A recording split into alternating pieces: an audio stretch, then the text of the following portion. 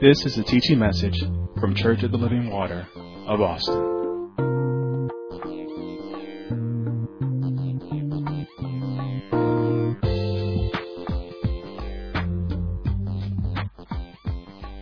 Go to the two passages of Scripture, and we're not going to go to Psalm 62 today, but I want you to go to Matthew chapter 28 and Acts chapter 1.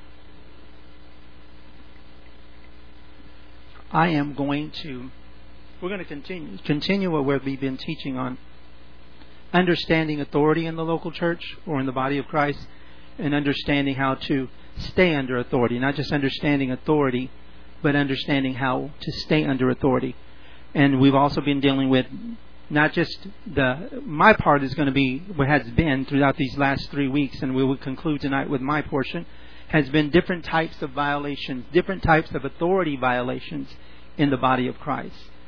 And even though I made mention that we're not going to address specifically the different types of authority violations that we're so used to dealing with, and I made mention a few of them, like our church attendance, how we come to church, when we come to church, what keeps us from coming to church, those different things, and like our preparation. Are we prepared when we have to serve? Our timeliness. It could be different things, aspects of the ministry. It could be, not wanting to be part of new members perfecting class when we know we have to go through, or AMC. The things that we fight against. And the thing is, the reason I really didn't want to address those, because we've heard it. We know the standards. Like, for example, I guarantee you that if you talk to people in the auxiliary that you're part of, the part of ministry that you're on, you know the standard of that ministry. We talk about it constantly in our ministry. That's one thing about our ministry, is that even when you hear our AMC classes, it's just constantly told, this is the standard, our ethics, our integrity, and we know it. So the thing about it, I think we really don't understand, and this is for all of us. Sometimes we come to the point where we really don't understand where we've come to. Does that make sense? Where we're at. And I'm not talking about a physical location. I'm still talking about God has brought us near Him. Every person we're going to talk about tonight was brought near to the Lord, was in the presence of the Lord, just as you have been brought near to the Lord and in the presence of the Lord. And there was different attitudes that came forth from these people. And those are the attitudes that I wanted to deal with. So I'm going to go to, as you're in Matthew chapter 28, I'm going to read Hebrews chapter 1. And I'll start from there, and then we'll go to Matthew 28. In Hebrews chapter 1, and I'll read it. You don't have to go there. But in Hebrews chapter 1, and many of us can quote it, but I really want to read it to you, so I won't misquote it. But in Hebrews chapter 1, starting at verse 1, it says, God, who at sundry times and in divers manners spake in times past unto the fathers by the prophets, hath in these last days spoken unto us by His Son, whom He hath appointed heir of all things, by whom also He made the worlds, who being the brightness of His glory and the express image of His person, and upholding all things by the word of His power, His authority, when He had by Himself purged our sins, sat down on the right hand of the Majesty on high.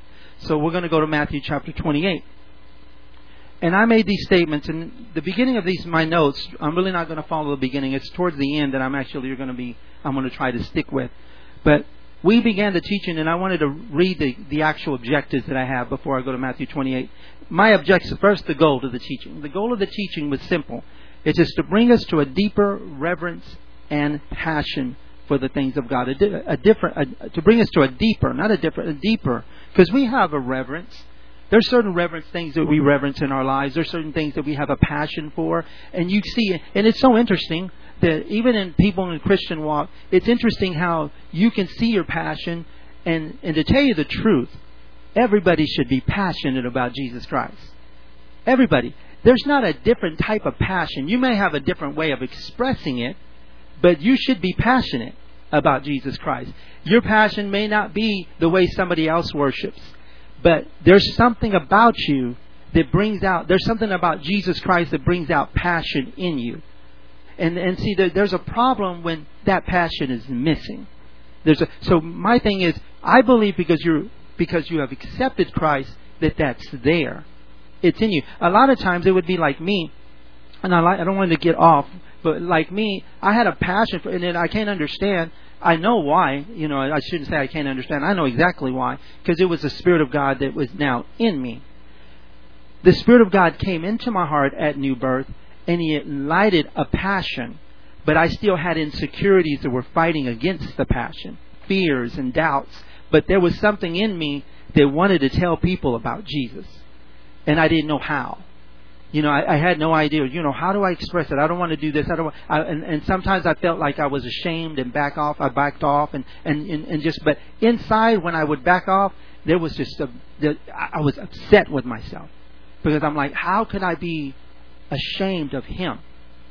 And that's not what I wanted. So there's a passion, but it was not. I wasn't able to bring that forth. And I believe in all of us, there's a passion for Jesus, but God wants us to be passionate. Not just have some, and I think I love this. You're going to see this.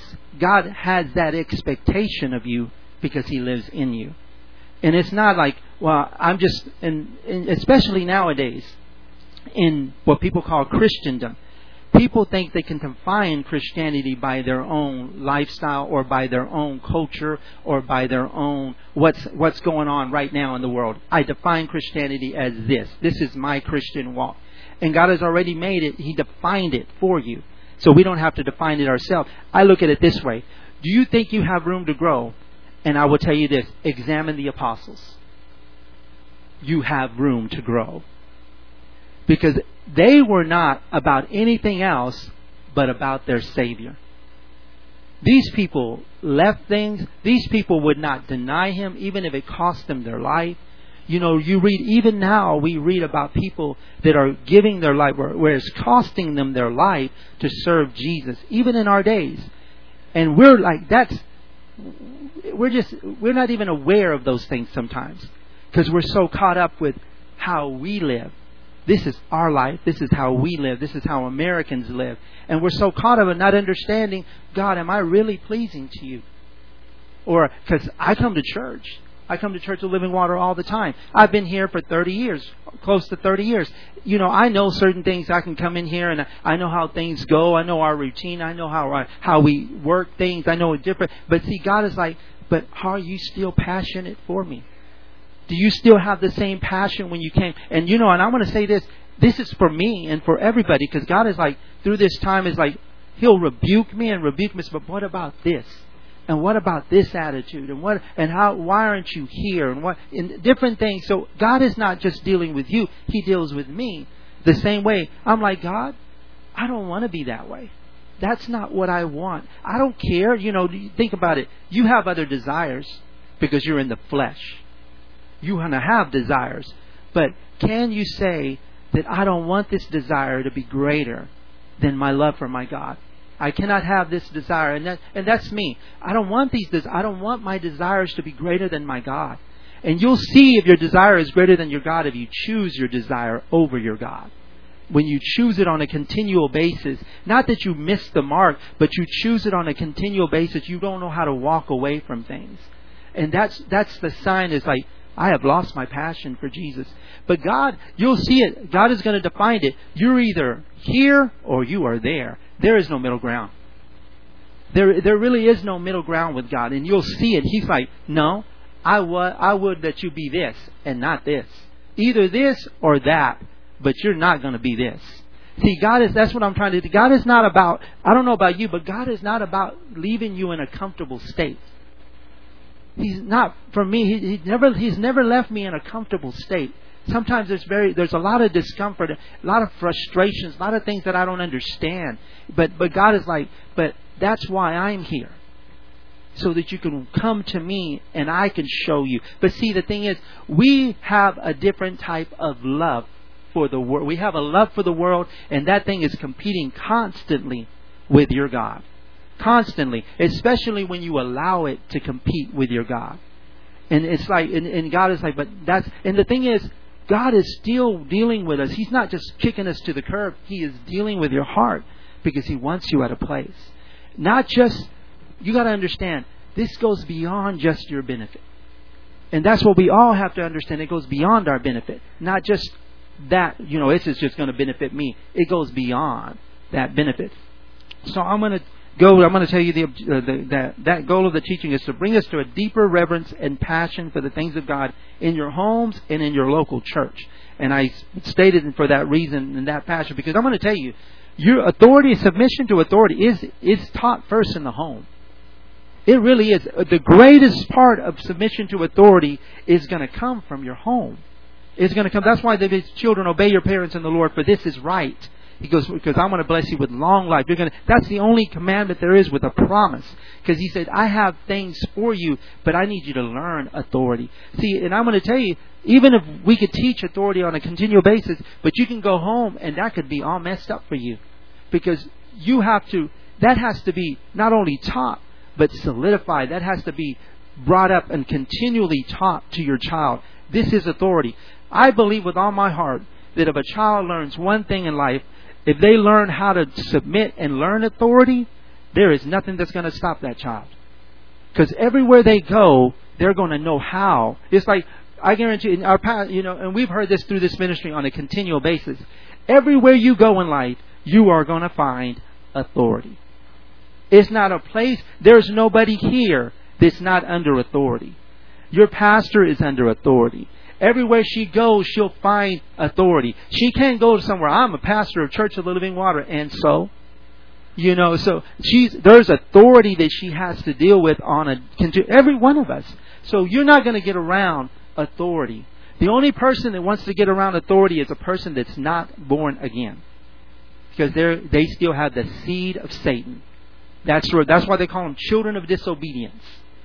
Because that's who you are. But you're not those people. So we're going to come to the objectives. And I said to understand what authority commands all believers in the local church. And I'm going to run through these. To examine different types of authority, violations of authority, who and what the violators are coming against, and what is at the very heart of authority violations. We want to look at the rewards of being under authority and the consequences of being out from under authority. And lastly, how to repent. And so we really want to deal with, and we're going to touch on the other things, but we're going to come to the repentance part. We want to see where we've come to, this place we've come to in worship. Because remember, I made mention even on Sunday, authority wants to bring you to worship.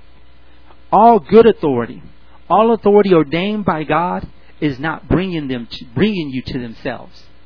They're bringing you to a place of worship, a place where you're pleasing to your God and you are effective to those around you, impactful to the people around you.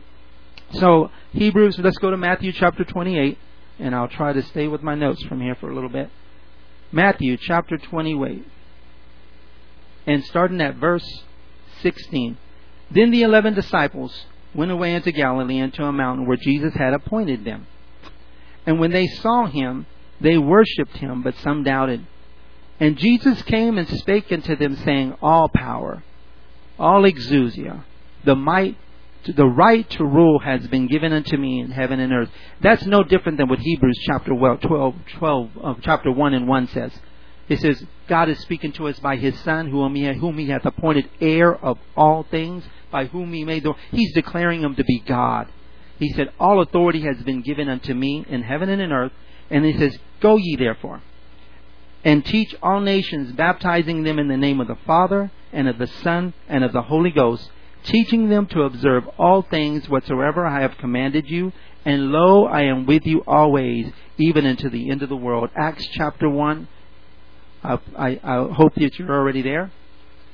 Verse 1, it says, the former treatise have I made, O Theophilus, of all that Jesus began both to do and teach, into the day in which He was taken up, after that He, through the Holy Ghost, had given commandments unto the apostles whom He had chosen, to whom also He showed Himself alive after His passion by many infallible proofs, being seen of them 40 days. He was seen of them for 40 days, and speaking of things pertaining to the kingdom of God. And being assembled together with them, commanded them that they should not depart from Jerusalem, but wait for the promise of the Father, which saith He, you have heard of me.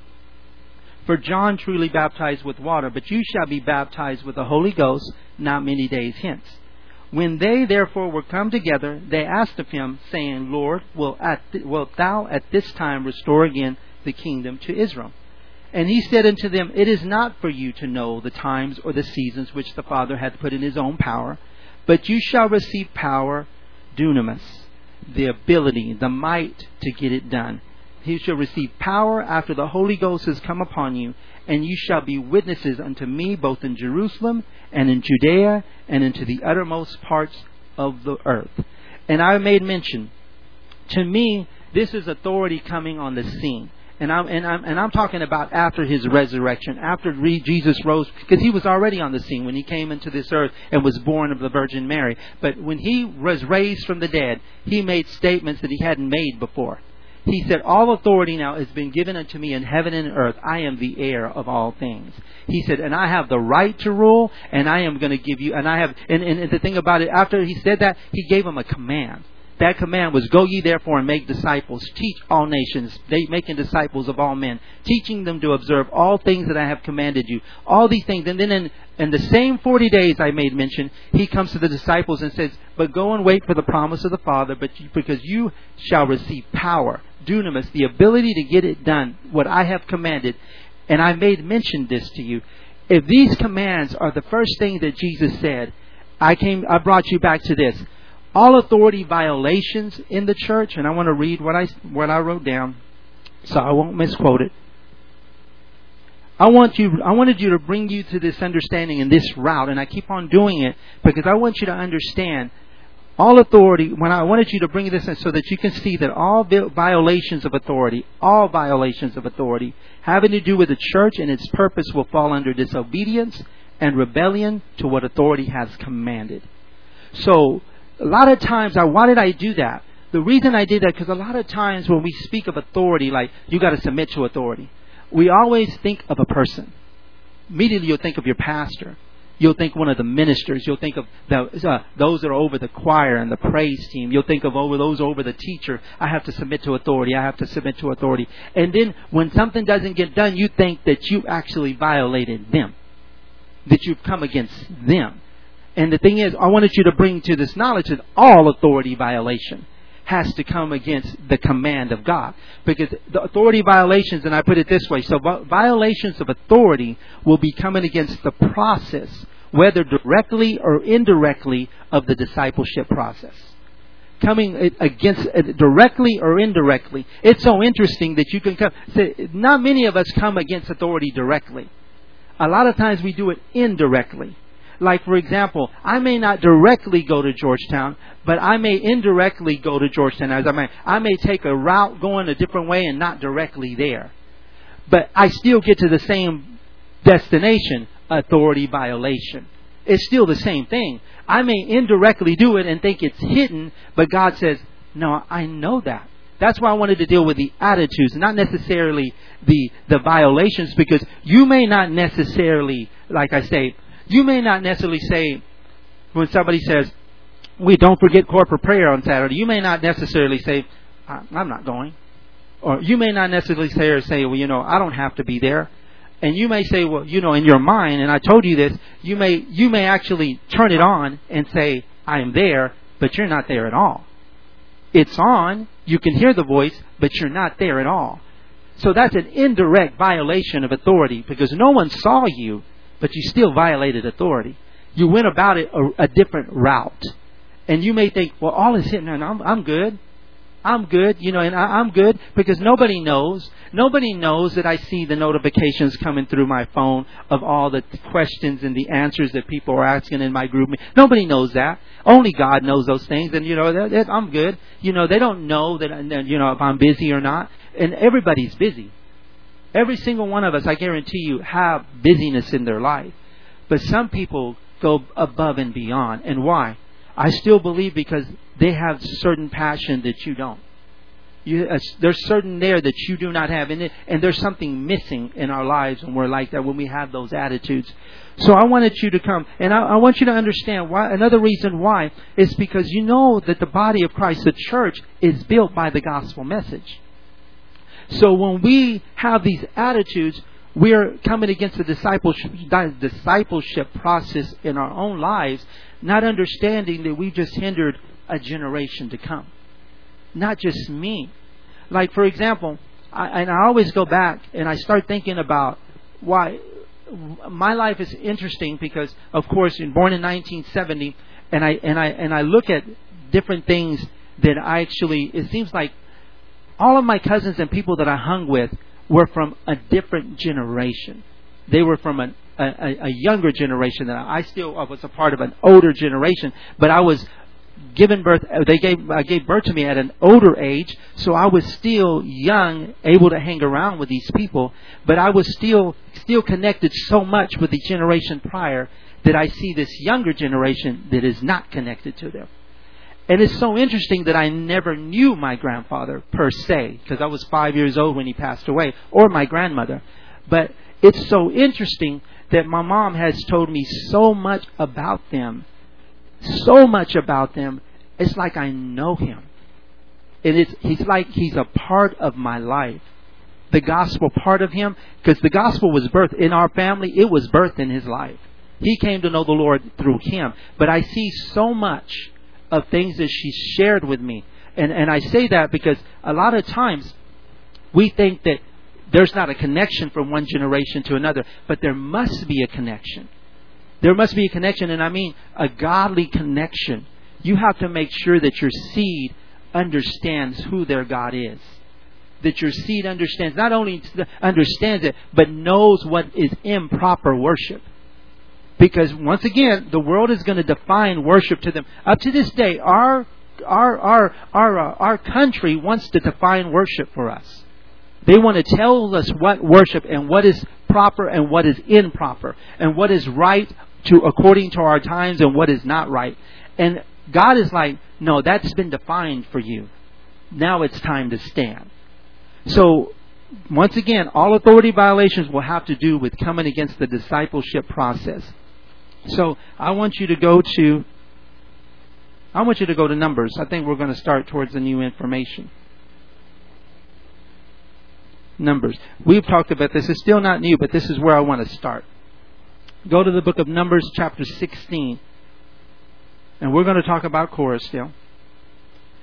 But I made mention a few things of Korah last week, and I really want to just go over them again and just share a few more things that I saw in Korah. The book of Numbers, chapter 16. And we'll start at verse 1. Now Korah. Are you there? 16 to verse 1. Book of Numbers, chapter 16, verse 1. It says, Now Korah, the son of Ishar, the son of Kohath, the son of Levi, and Dathan and Abiram, the sons of Eliab, and On, the son of Peleth, sons of Reuben, took men. And I want to stop there because I made mention. It's interesting how God wants to tell us who this person is and where he came from. And I think it plays a big part of one of the things that I told you about an attitude. One of the attitudes we have that's a violation of authority is that we think we're entitled to ministry because of where we come from. Like, for example, I made mention because my pastor, our founding pastor, I'm a son of our founding pastor, or I'm under my pastor, my current pastor now. I'm entitled because I was already under there, so I should expect. Do you understand? I have an expectation that I am going to be able to lead always in this ministry. That's my expectation, and that is wrong. That is wrong because I should not have. See, the thing is, in a lot of next gen. That could be a problem for some people because they think they're entitled because my father's a minister, or my mother's a pastor, I live comfortably, I'm okay, I'm good, and you're not realizing that there's some work to be done, and if you don't put forth the work, you are going to be looked over. Always remember, Korah was not entitled to rule. There's no entitlement to rule or to be in leadership. He was privileged to come into service.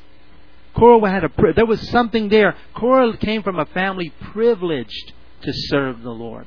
Privileged. And that's what you need. That's where we at times miss it, especially next year. You think that you're entitled and you forget about the privilege.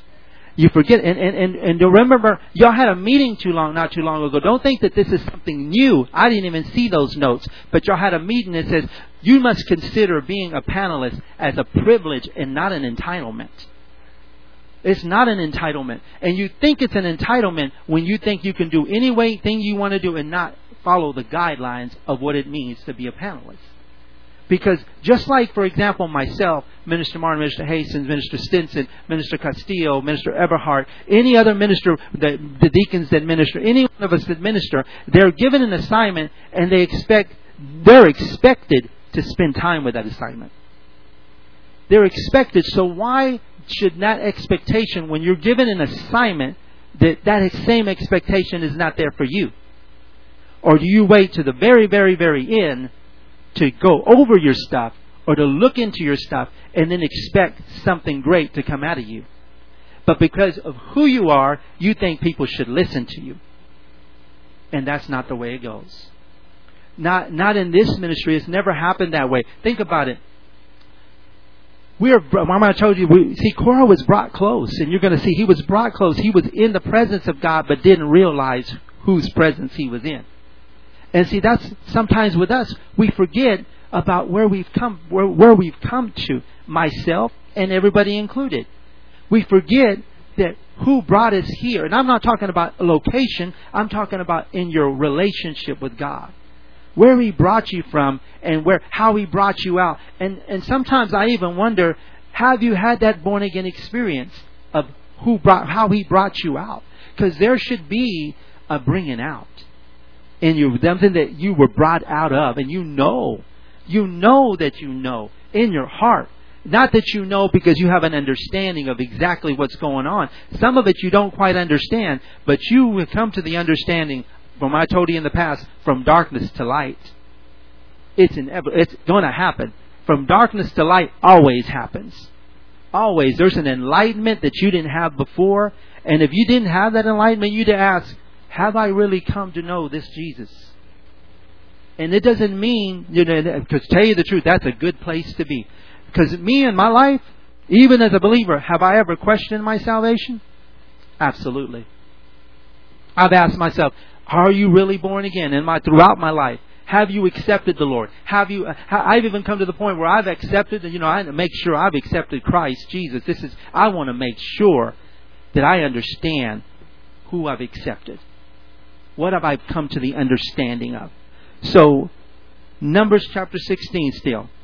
And they rose up. Once again, now Korah, the son of Issachar, the son of Kohath, the son of Levi, and Dathan and Abiram, the sons of Eliab, and On, the son of Peleth, sons of Reuben, took men.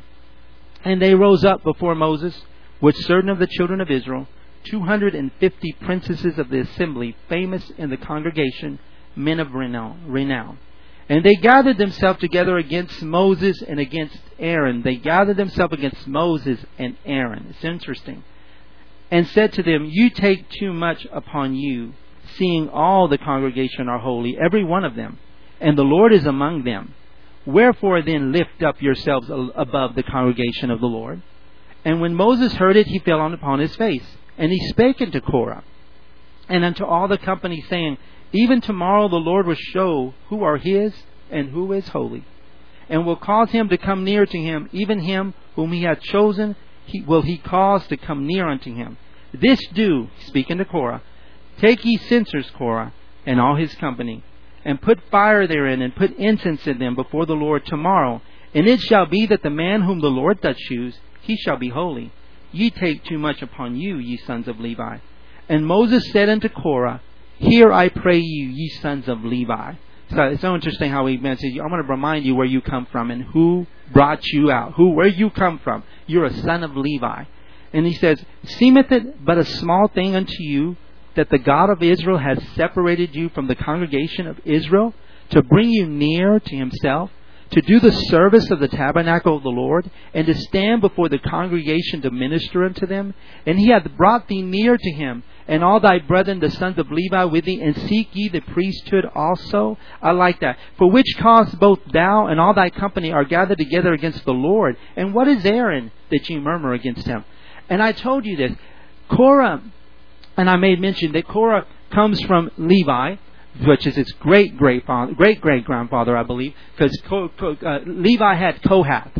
And Kohath had Amram, Izhar, Hebron, and Uziel. And and Korah comes from Eshar. And it's interesting how within this family, there is leaders in this family. There's rulers in this family. But Korah was not a leader or a ruler. Not in that sense. He actually was someone privileged to handle things that other people were not able to handle. And I mean like this. But Moses and Aaron were from Amram. And they led God's people out of Israel. And there was a lot of attention put on Abraham.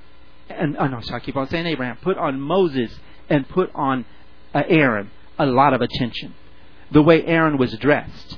The way Aaron was looked upon. Everything, a lot of attention was placed upon Moses and upon Aaron. And then there was another one that came from the fourth son, Uzziel, and Elizaphan, and he became ruler over all these families. And I think there was 8,600 males within this family, but not Korah. Korah, once again, to me, Korah had this entitlement, because if you read Numbers 16, he says, why do you put yourself above the congregation of the Lord? We're all holy. And he said, and what did he say? What is Aaron? He said, you're seeking the priesthood.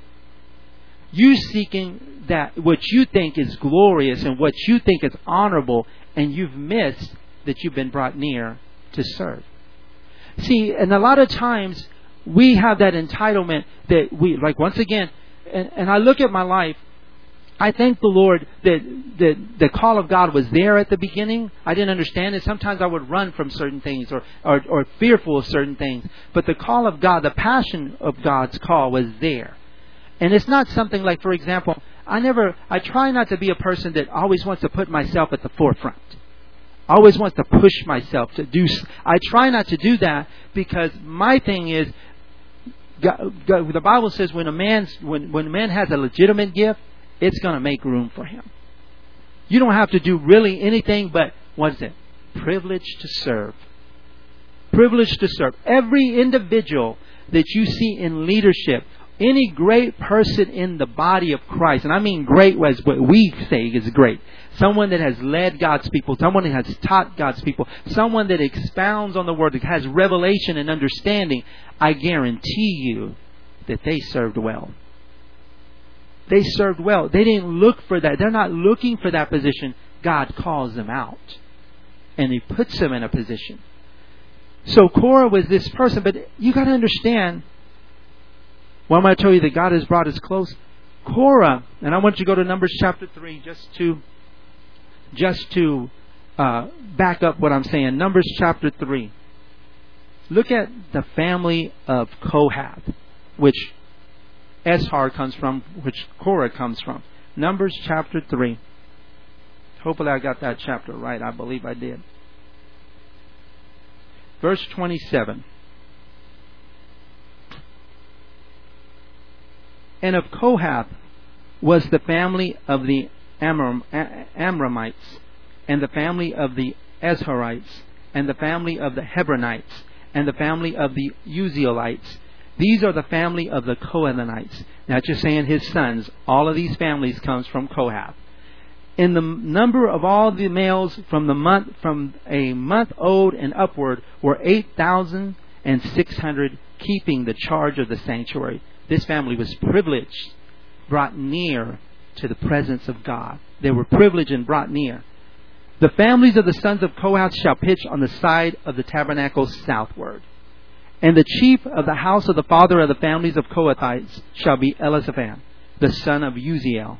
And their charge shall be the ark, and the table, and the candlestick, and the altars, and the vessels of the sanctuary, wherewith they minister, and the hangings, and all the service thereof. Look at this. These people, this family, were brought into a place of the holy place.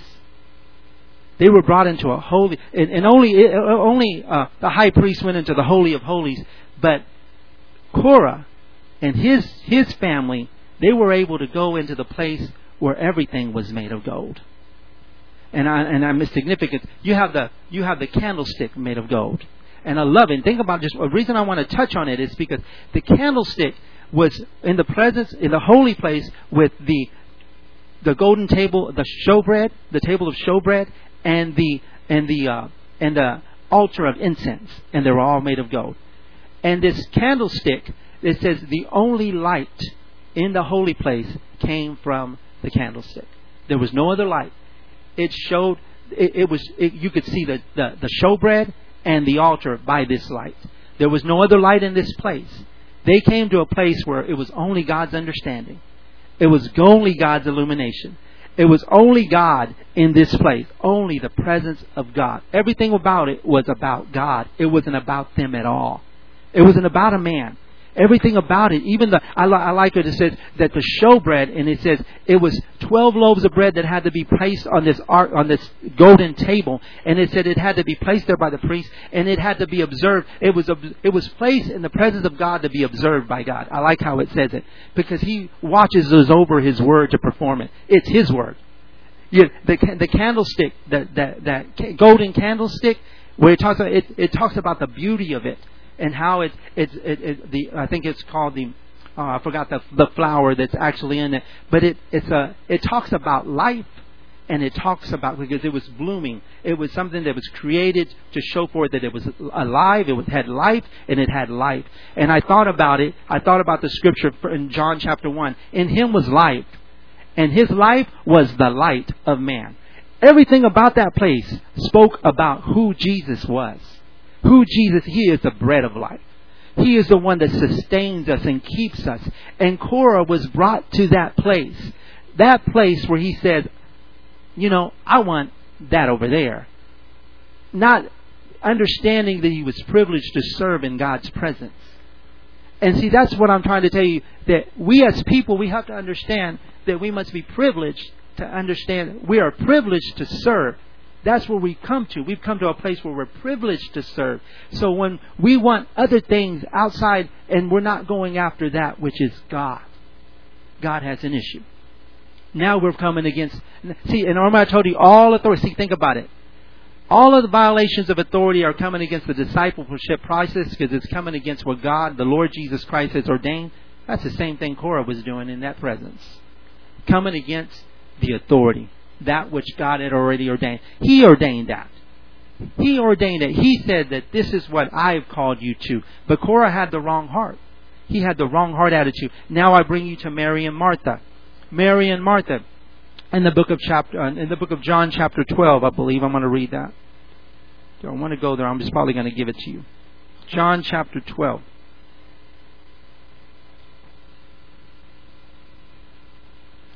Just write down Luke chapter 11 and John chapter 12. Luke 11:38 through 42 and John chapter 12, 1 through 8. And I told you the other attitude is this.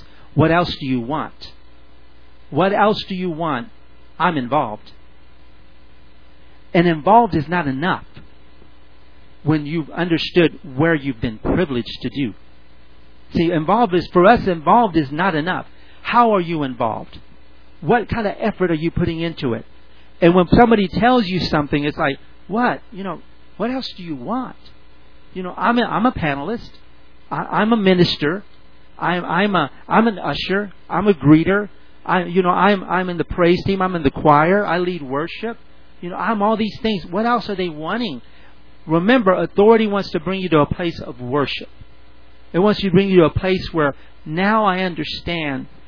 I see what the candlesticks represent. What I see, what is allowing me to see. I understand. I have enlightenment. Remember, one of the benefits of being under authority is enlightenment. There's clarity of vision. There's an understanding.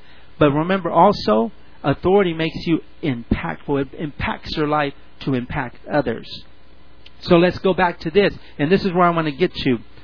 Let's get to Revelations chapter 3 in the last 20 minutes. Revelations chapter 3. So all of these things, think about it. Gold represents wealth. Gold represents abundance. Gold itself represents kingship, I believe it said. That's royalty. It represents gold is in basic one sense. Even the world. I started looking into this crazy stuff about how, those that believe in, of course, your sign and these different things. They talk about the spiritual meaning of gold. And one thing he says, one thing you'll always find with gold, that the cards will always read that it means abundance. Gold means abundance. And it's so interesting, and I made mention, Revelation chapter 3, and we'll read it. So what is the cure for these attitudes, and how do I repent? And I made a statement. The problem with so many people in our churches today is that they still want to play a big part of the world system and have a part of their lives that belong to God. They come to church and are involved in aspects of ministry but are not fully committed to God and His purpose. They would rather live in comfort and don't enjoy being out, and they don't enjoy being pushed outside of their comfort zone. And I think that's where a lot of us can be at times, that we're comfortable. And one thing was shown is the pandemic. We became very comfortable with what we were doing. I became very comfortable. Even up to this day, certain things, it's like, I don't need to go do that no more because I'm here. I've learned to be content being at home. I really learned to be content. People was like, well, you don't do anything? No, I'm content. But that comfortable place can be very dangerous and it's become dangerous for a lot of people, because it's like, you don't want to get out of that. But Revelations chapter 3, and I'm going to start talking, I'm going to read. Revelations chapter 3. When you're there, say amen. We're going to start at verse 14. I am not there yet. Revelations chapter 3, not 1 John. Revelations 3. Starting at verse 14, it says, And unto the angel of the church of the Laodiceans write, These things saith the Amen, the faithful and true witness, the beginning of the creation of God. I know thy works, that thou art neither cold nor hot. I would that thou wert cold or hot. So then, because thou art lukewarm, and neither cold nor hot, I will spew thee out of my mouth. Because thou sayest, I am rich, and increase with goods, and have need of nothing, and knowest not that thou art wretched and miserable, poor and blind and naked. I counsel thee to buy of me gold, tried in the fire, that thou mayest be rich, and white raiment, that thou mayest be clothed, and that thy shame and thy nakedness do not appear, and anoint thine eyes with eye salve, that thou mayest see. As many as I love, I rebuke and chasten. Be zealous, therefore, and repent. And I remember I told you, with God, there's no middle ground. You're either passionately hot for Him, or you're downright frozen cold for Him. He doesn't actually look at the middle ground. And I'll tell you why. This word hot, and I want to read something before I read it. The Lord always speaks from a place of authority, and that's what He started doing here. And He knows our works. This word works, you can find assigned task. He knows your assigned task. We all have assigned task. You know that. Every one of us has assigned. He knows them. He says, He was not referring to outward workings. He really wasn't necessarily referring, because remember He didn't say, I see your works. He said, I know your works. I don't see them. I know them. I know what they're all about. He said, for only mere men, I say this, for only mere men know those things when they see. Only we see them, but we really don't know your works. We can only see your works. No, He's referring to knowing the quality of your work, and that's what your work is all about. It is interesting to note that the Lord, immediately after speaking, He was very acquainted with your works. He talked about their works, and then He addresses the person. Because you're separated from your works in that fashion. And I'm going to tell you, He says, I know your works, that you are neither cold nor hot. He didn't say your works were cold or hot, because your works are just mutual. They're just works. The same works of a righteous person can be seen in an unrighteous person, but God knows the works. Does that make sense to you? He said, I know your works. He said, but I'm going to address you. You're neither cold nor hot. This word hot, it actually talks about fervent hot, boiling hot. He said, so when you look at this word hot, cold has to mean freezing cold. He said, I would rather you be cold or hot. He said, I would rather you be passionate or not serving me at all. Because there's no middle ground with Jesus. He said, I want you to be passionate. Your passion, and you may say, I will confirm that. I will even validate it even more. He continues to tell them the same thing, and we're going to read that. Let me go here and let me get to my notes before I go too far. Let's address this first. Laodicea, and I mentioned this in Sunday. Laodicea was a wealthy region. It was a wealthy region, and Laodicea actually experienced an earthquake in 62 AD. And it destroyed it, and then it was rebuilt by their own citizens, by their own wealth, without the help of anyone, without the help of the state, without any kind of help from anywhere. They built it because they were a wealthy people. And it had to do with their wool. The wool that was in that place, it caused a lot of wealth for them. So this lukewarm attitude was probably called because they were self-satisfied, self-sufficient people. And it may have caused this lukewarmness, like, I'm self-satisfied. I'm content. I'm all right. I'm good. I have my job. I have my wife. I have my vehicles. I have my girlfriend. Why should I push anymore? I'm in a good church. I am in a good church and I have all these things. Why should I be pushed? Why should I be discomforted when I'm satisfied with where I'm at? See, satisfaction with where you're at is a dangerous place.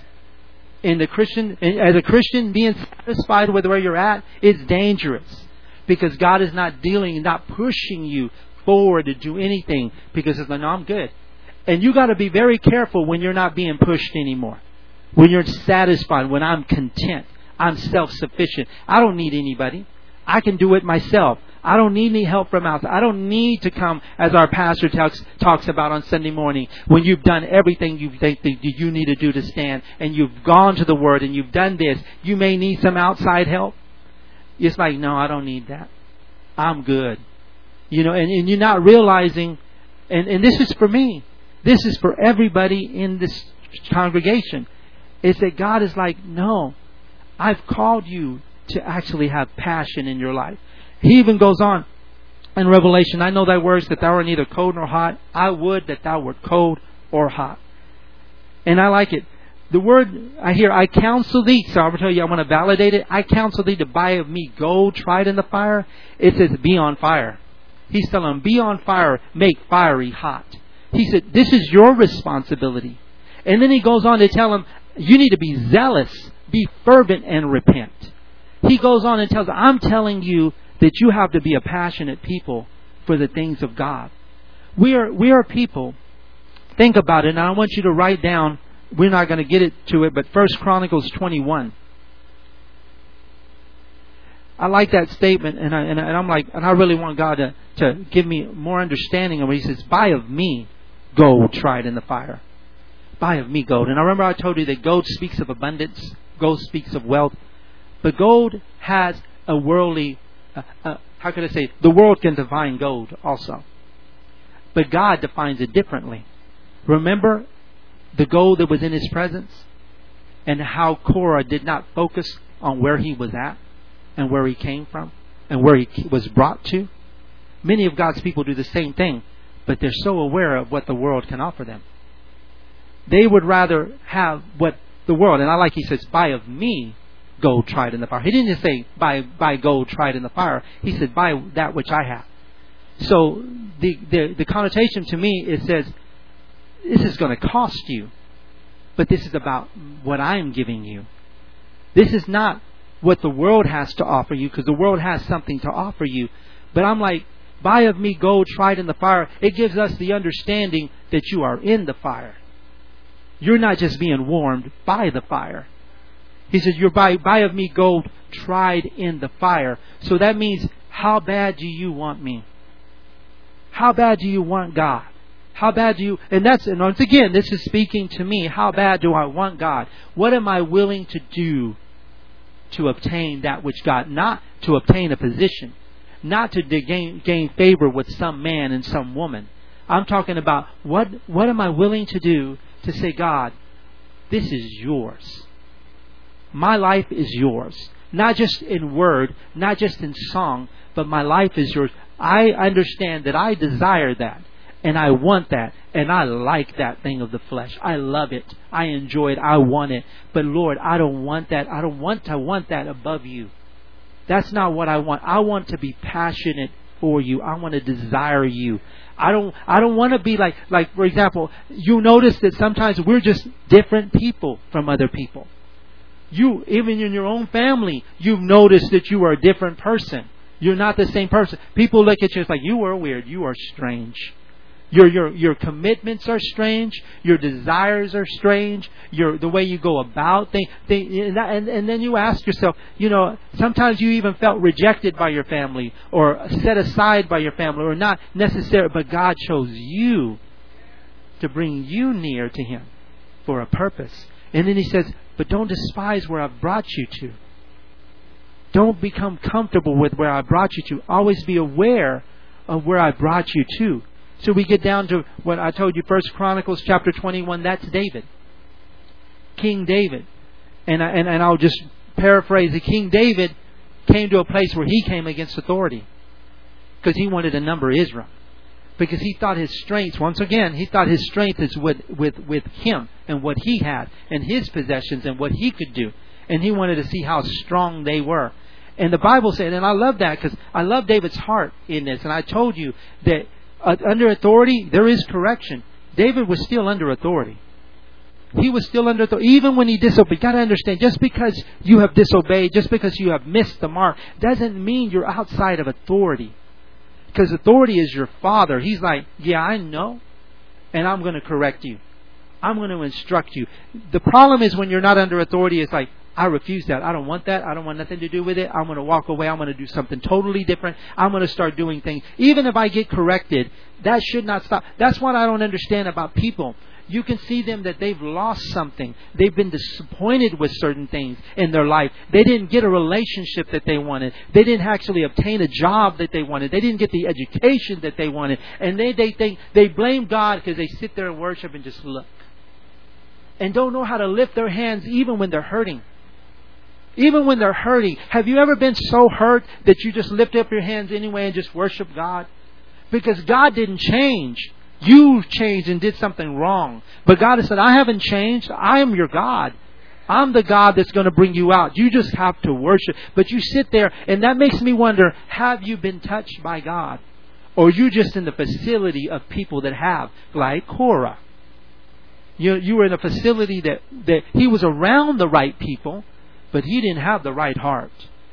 So we come to David again in First Chronicles chapter 21. And I love the fact, the things that he says.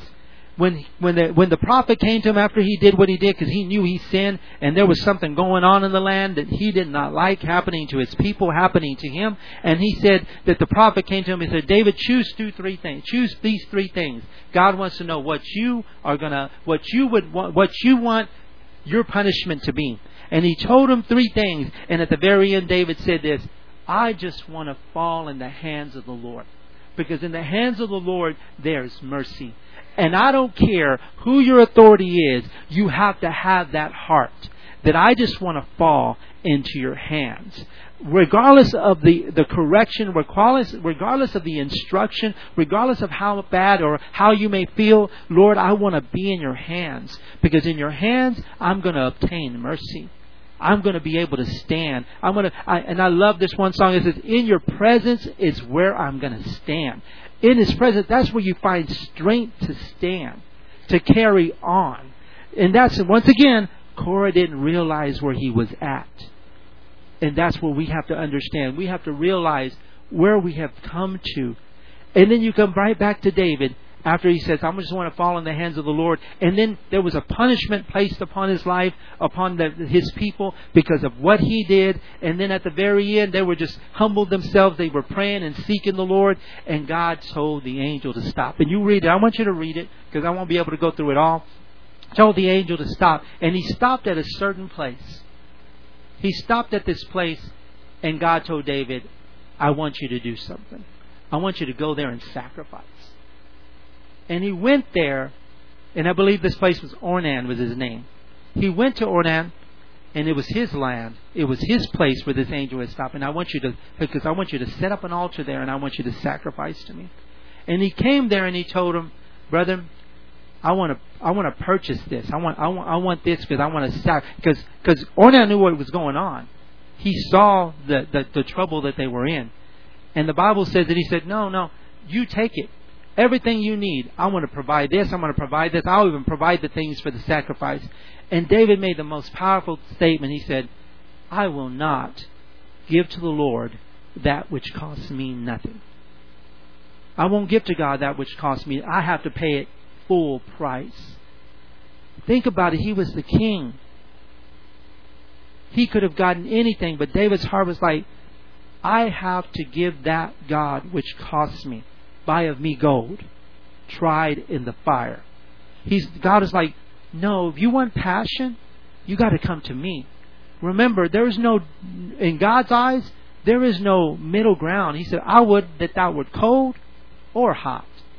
He said, but because you're neither cold, he keeps on saying, because you're neither cold nor hot, he said, I'm going to spew you out of my mouth.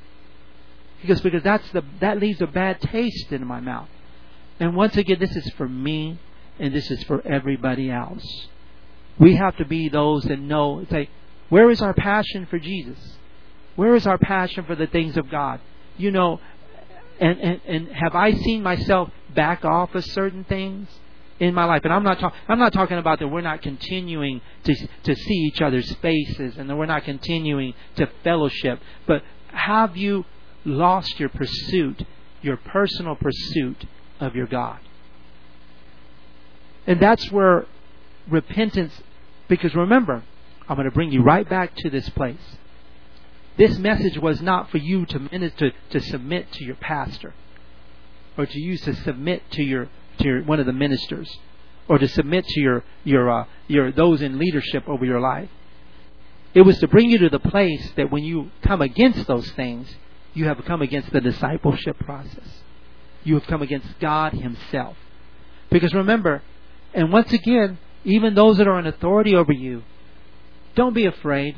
What I mean by that, don't be. The Bible says that they're called to watch for your souls, because they have to give an account. They have to give an account. You know, so you may think, is my pastor for me, or is my pastor against me? What you have to concern yourself is your God for you? Is your God for you? That's what you have to concern yourself. Because, tell you the truth, men can be for you and men can be against you. Saul was after David for years, and he was a man of authority. For years, he was after David, and he was not and David never violated authority. Even when he touched the robe of Saul, when he had an opportunity to slay Saul, the Bible says that his heart was pricked. He said, how can I come? To the very end, he would always say, how can I touch the Lord's anointing? Think about how passionate he was for someone that was evil, and he didn't even have the Spirit of God. And he said, I can't touch someone that's even been anointed. So you should be very careful with what you say about those in leadership. You may not, and what I heard you say, did I say you were always going to agree with someone in leadership? I said you better be very careful how you think about them and what you say about them. To you, and I'm not talking about the things that you pray to God about and ask God to strengthen you. I'm talking about the things that you try to cause, because that's exactly what Korah did. He said, no. He said, and I told you this. All those men that majority of those men that Korah mentions in Numbers chapter 16 verse 1, all of them had issues. All of them had been rejected from, some of them had already been rejected from leadership. Were not able. Reuben was a person rejected. He was the firstborn, but he was rejected. You know, and think about it. People that are rejected and feel, let's take it a little further. People that feel rejected. Because remember, our pastors talked about those things that you even perceive. You know, that you then they might not be that at all. But the thing is, God will entertain you. He will entertain you. Because if you feel perceived that you've been hurt or you've been wrong, He'll address you. But you can't come against people because you perceive certain things. You have to be careful. All of this comes back to this. We only find repentance in our passion in God's presence. We're not going to find it. You're not going to find it being busy, and Mary and Martha figured that out. Well, I actually say this. Martha didn't figure it out. Because if you see her in one of those two passages of Scriptures, in Luke and in Matthew, you find her serving, and then in the other passage, you find her serving again. But Mary, you find something totally different. You find her at His feet in one passage of the Scripture, but then you find a progression of worship where she's actually sacrificing her very best.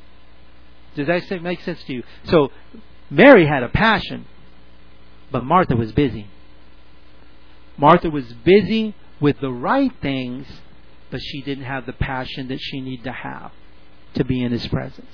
So once again, remember I told you at the beginning, they were all brought to the presence of God. Martha and Mary were in the very presence of God. And they chose to worship differently. And Jesus made a statement, I'm out of time. He said, Martha, Martha, you're so cumbered about with many things. He said, but one thing is needful. And Mary has chosen the better part, and that shall not be taken away from her. So interesting that positions can be taken away from us, but that can never be taken away from us. And I'm talking about your presence, the presence of God can never be taken, because you've been brought there. You are there now. In the very presence of God, you are there positionally. Positionally, you're there. God has brought you there. You've been brought out of light out of darkness into His glorious light. You are there. So what are we going to do? Remember, and I'll leave you with this. Cora chose wrong. Martha chose wrong. Mary chose right. How are you going to choose? How are we going to choose to live? And that's something that we just have to have in our minds, my brothers and sisters, is how are we going to serve God? How are you going to serve God? Stand to your feet.